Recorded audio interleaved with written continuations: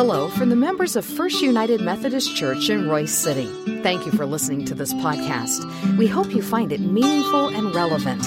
You're invited to join us for worship anytime, and you can learn more about our worship options, location, and small group opportunities by visiting our website, fumcroysecity.org. Today, we hear from our pastor, Reverend Chris Everson. May God bless you as you listen to His word proclaimed. Lord, just as we sang, here we are. We've heard you calling in our lives in one way or another. But Lord, sometimes when we hear you call, we fail to act. We fail to answer that call.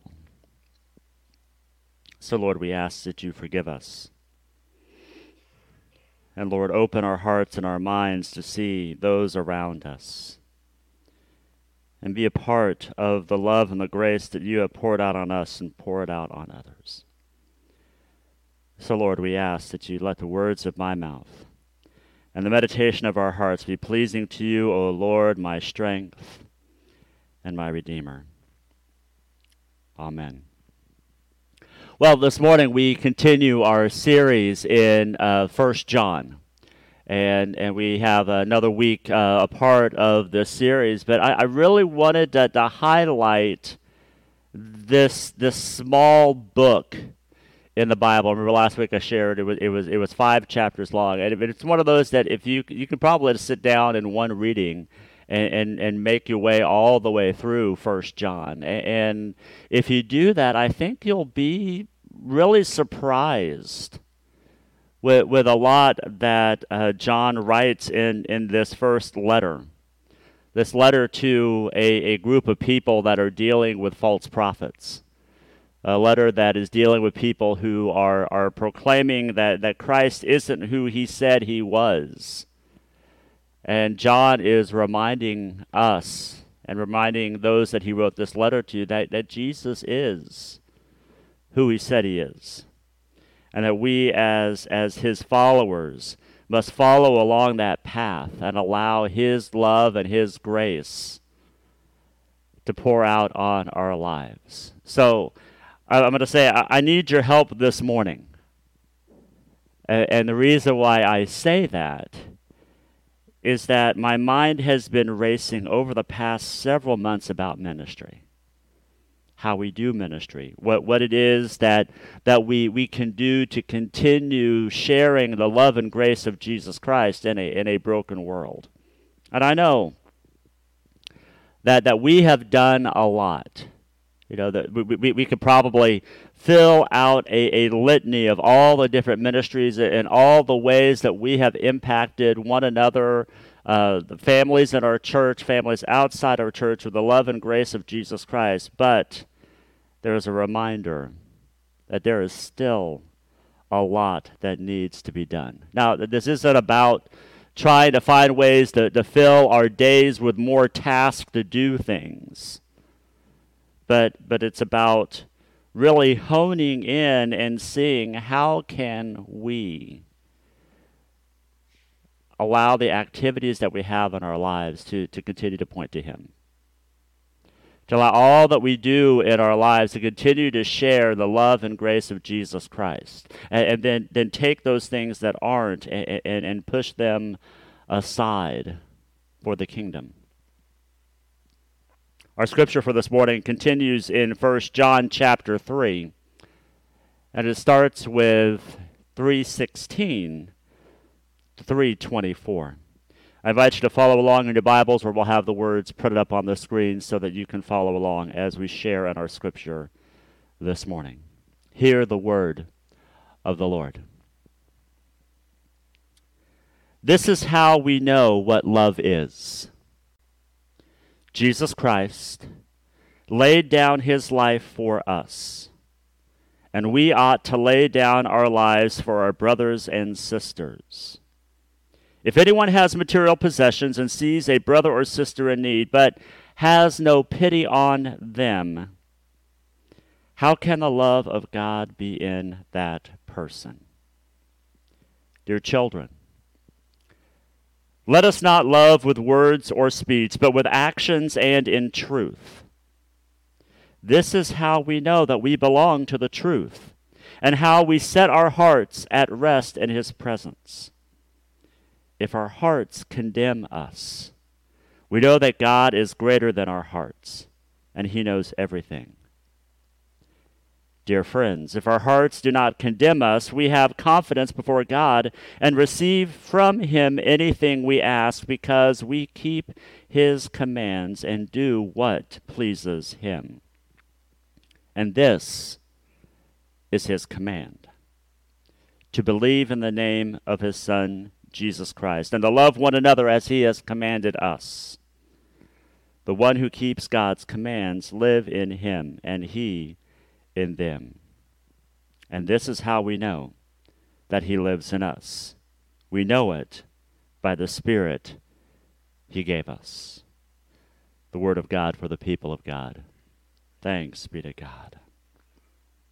So the title of this sermon is the second part of the gospel. And that phrase may be a little confusing, because we know that there is one gospel. And that is the gospel of Jesus Christ, how he came to live on earth as one of us, how he taught, how he suffered, how he died, how he was buried, how he was raised again, and how he ascended to heaven to sit at God's right hand. And we have a tendency to think about that this is all that the gospel encompasses. Once we believe in all of that, we're all good. But I wish that was the case. There's a lot more that must be done as believers of Jesus Christ. And I think 1 John 3:16 through 24 gives us a deeper picture of what does it mean to actually believe. What does it mean to actually receive this gospel and do what God has called us to do? You know, last week we talked about how John is not necessarily a continuation of the Gospel of John, but it is written by the same person, to the same community. And there's that one verse that we absolutely love from the Gospel of John, and that's John 3:16.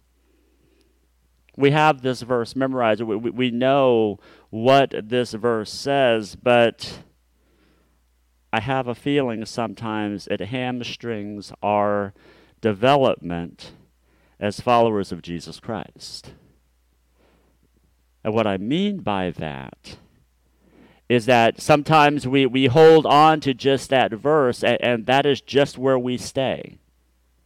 We stay right there at John 3:16, and we forget that there is a whole lot more that Jesus calls us to do after we believe. There's a whole lot more that we need to share with the world around us, besides just saying that we believe in God. You know, in the book of James, it talks about faith. Faith being a part of works, that you can't have both of them. You can't separate the two. James says that if you have faith, show me your works. But I'll say, I will show you my faith through the works that I do.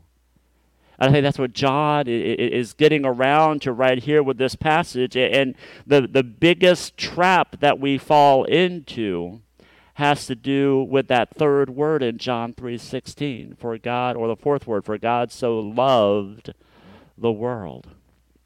We have a hard time reconciling and understanding what the word love means, and it's partially because there are 8 different definitions of love within the Greek language. We take a look at the word love, and we think, well, that this encompasses everything, and it doesn't. Some of the forms of love that you can see on the screen, you know, the first is agape. That's the love that we see in the church. The unconditional love. It's altruistic. It's selfless. It's unconditional. It's a very radical kind of love that I am going to lay down my life for someone else. Then there's eros love. That's the romantic love, which is named after the Greek god of love and fertility. That's the love that you have between a husband and a wife, a love that you have between those that you deeply love and care for.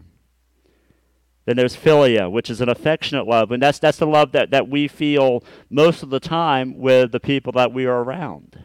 That we love people. Like I love Charlie Carroll. He is a brother of mine, and I am so thankful for him. Then there's the philautia love, which is self-love, which is so important. Sometimes we take a look at how we see ourselves, but if we don't have love for ourselves, we can't give to others what we don't already have. We see that play out in part of the golden rule, don't we, where Jesus says, love your neighbor as yourself. I tell you, if you don't love yourself, there's absolutely no way that you can love your neighbor. And the love that you have for yourself should flow out to those around us. Storge, which is a familiar love. It's like philia, but it's more like a parent-child love. Yesterday, Trace and I, we went to see Sam play soccer. And I tell you, one of the videos that I took of him just sitting there, just moving around, didn't do really anything in the soccer game. He came close to kind of following the ball behind and almost kicking it into the goal. But, just sit there and just go, man, I love that kid. I love him. But it's because of that familiar love. It's that parent-child or grandchild love. It means that there's a strong bond there. And if that strong bond is gone, then you miss out that love. And there's pragma love. I'm not going to go through all the definitions. Ludus love and mania love. Those are ways that we identify the different forms of love that are out there. But when we try to truncate that into the word love, we fully miss out on what Christ has done for us. So in the passage of John 3:16, where we say, for God so loved the world, the type of love that John is sharing there is the agape love, or agapio is the actual Greek word that's there. And the difference between agape and agapio is that agapio is that verb tense of love. It's an active love. I was thinking about the Christian group DC Talk, who a long time ago, they did a song called Love is a Verb. And the whole song just shares, it's not a feeling. It's not just this warm and fuzzy thing that you have. It's not what you have with your spouse. It is an action. And that is what John is getting at as he defines love for us. 1 John 3:16, it helps fits, and it's called the second part of the gospel because it helps define what we hear in John 3:16. We know that God so loved the world to say, okay, but how did he do that? How did God so love the world? And he writes it like this. This is how we know what love is. It's not what's written in books. It's not what we feel deep inside. We know it because Christ laid down his life for us. That's how we know what love is. It isn't anything that's fleeting or passing or just kind of flying by. It is because Christ laid down his life for us. And then he goes on. And it says, not only did Christ lay down his life for us, we ought to lay down our lives for our brothers and sisters. My friends, that is a deep calling. It's not just being able to quote John 3:16 and say that I got it all down, but it's actually stopping and saying that because Christ laid down his life for me, I am going to lay down my life for you. We may disagree on things. We are going to disagree on things. We may have doubts. We may have fears. We may have those things that tie us in knots. But to step and put all of those aside and say, you know what? Because Christ died for me, I am going to lay down my life for my friends. And even for my enemies. Even for those that I don't fully agree with. So, here's what I've been thinking about, and I would love your input. Not going to ask for it during this time. But I want you to think about this. As we move forward as a church, how do we live that out? I was listening recently to a podcast by Mark Damas, who is a co-founder of a network called Mosaic. And it's a network of church leaders committed to the development of multi-ethnic churches. And he was pointing out that multi-ethnic churches is something that kind of gets looked at and sneered at in the modern church. I know, and I can tell you as a church planner, as a former church planner, that was one of the things that they focused on. Is that they told you to not worry about reaching everybody, but what you want to do is get a bunch of people who look like you. That way, when those people that you are trying to reach who look like you, they can say, oh, I must belong here because there are 40 to 50-year-olds, they're married couples, they have grandkids, they have kids, and I can feel comfortable there. But my friends, that's not what the church was like in the first century. The church in the first century was a multi-ethnic organization, or not even an organization, or a gathering of people who loved Jesus. You had Jews in the same room with Gentiles. You had Hittites in the same room. You take a look there at the second chapter of Acts. You see the litany of all of the different races that were in the same room. And it's not about just getting all the different races together, but it's a way to be faithful to the call that Christ has laid down for each and every one of us. It's a way for us to fully live in the call that John gives us in 1 John 3:16, to lay down our lives for our brothers and sisters. And there are three ways that we do this as a church. The first is financial.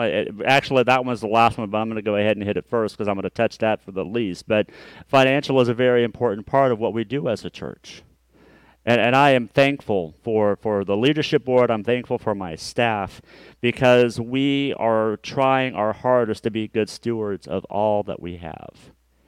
Matthew 25 gives us that picture of what it means to be a steward of what God has given us. When a guy goes off on a trip and he gives his servants certain amounts of money. The first one he gives 10 talents, the next one he gives 5, the next one he gets 1. And when he comes back, they report back to him what they've done with the money. The one who had 10, he doubled it to 20. The one who had 5 doubled it to 10. And the master said to them, well done, good and faithful servant. I gave you something, and you multiplied that. You shared that. You did something to help it grow. And to the one that he gave only 1 talent to, he buried it and hid it. And thinking he did such a wise thing, he realized that was foolish. Sometimes we as a church, we bury a great treasure, and we fail to share it with others.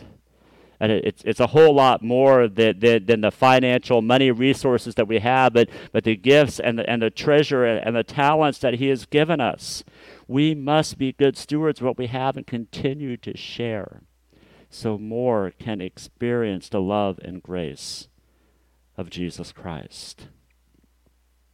And the one that I think that is really tied to what we do as a church is a spiritual aspect. Hebrews 6:1 says, therefore, let us move beyond the elementary teachings about Christ and be taking forward to maturity, not laying again the foundation of repentance from acts that leads to death and of faith in God.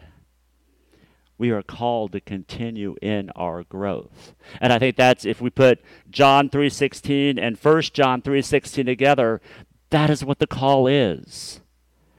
To fully know that God loved us, and so he gave his son for us so that we can then give our lives for others and grow in that knowledge. So that what we give to the world is life-giving. Not a feel-good Pollyanna thing, because we see that quickly fades away. If we don't take time to grow spiritually, then how can we fully engage in the world around us that's so quick to tell us where we're wrong and how we can't defend our faith to others? And that brings us to the final leg, or the final part of this, is that we as a church must be socially engaging. Now, I'm not calling us to go out and be social justice warriors, but we have to fully understand what is going on in the world around us. Mark Namaaz, in his podcast that I was listening to, he was talking about how he was doing an event with a whole bunch of pastors from a city.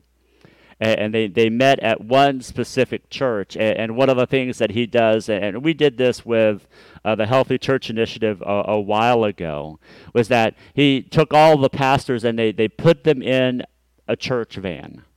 Actually, the church van that belonged to the church that they were meeting at.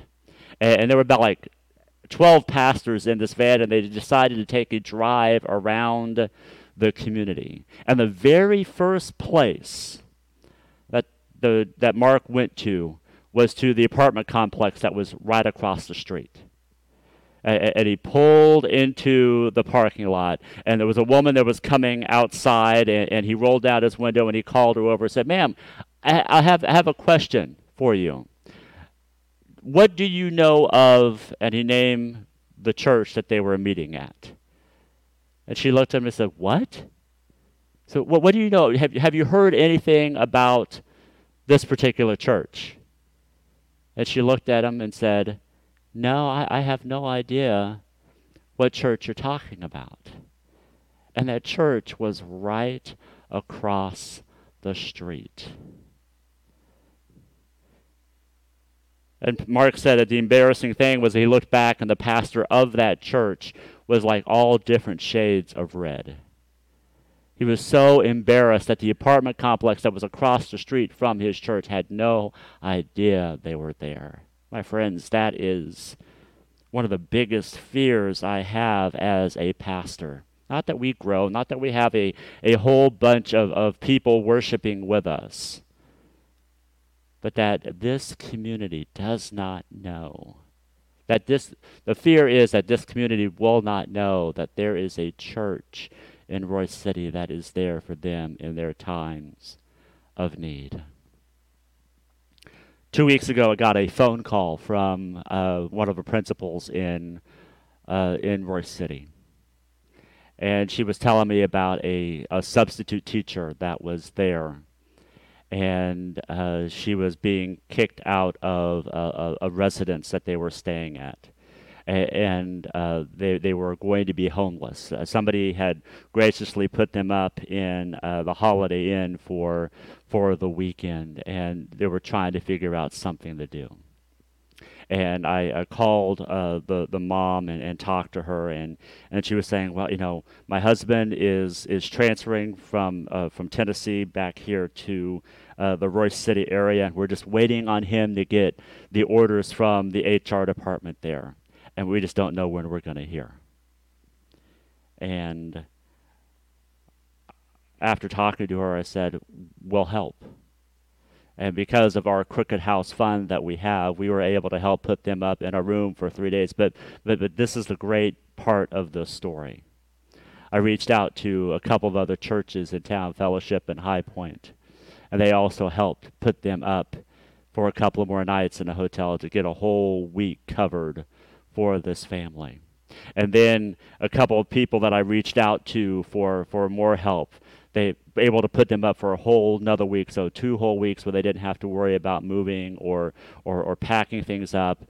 Gift cards were poured out upon this family. People that we don't even know. But, my friends, Jesus does. Jesus knows and cares and loves them. And so, as he laid down his life for us, we too must lay down our lives for others. So the help is not to necessarily get you to volunteer and do something here or there, although we do need people to help and move past this beginning and opening up after the whole pandemic thing. But to really look and see, how can I help financially?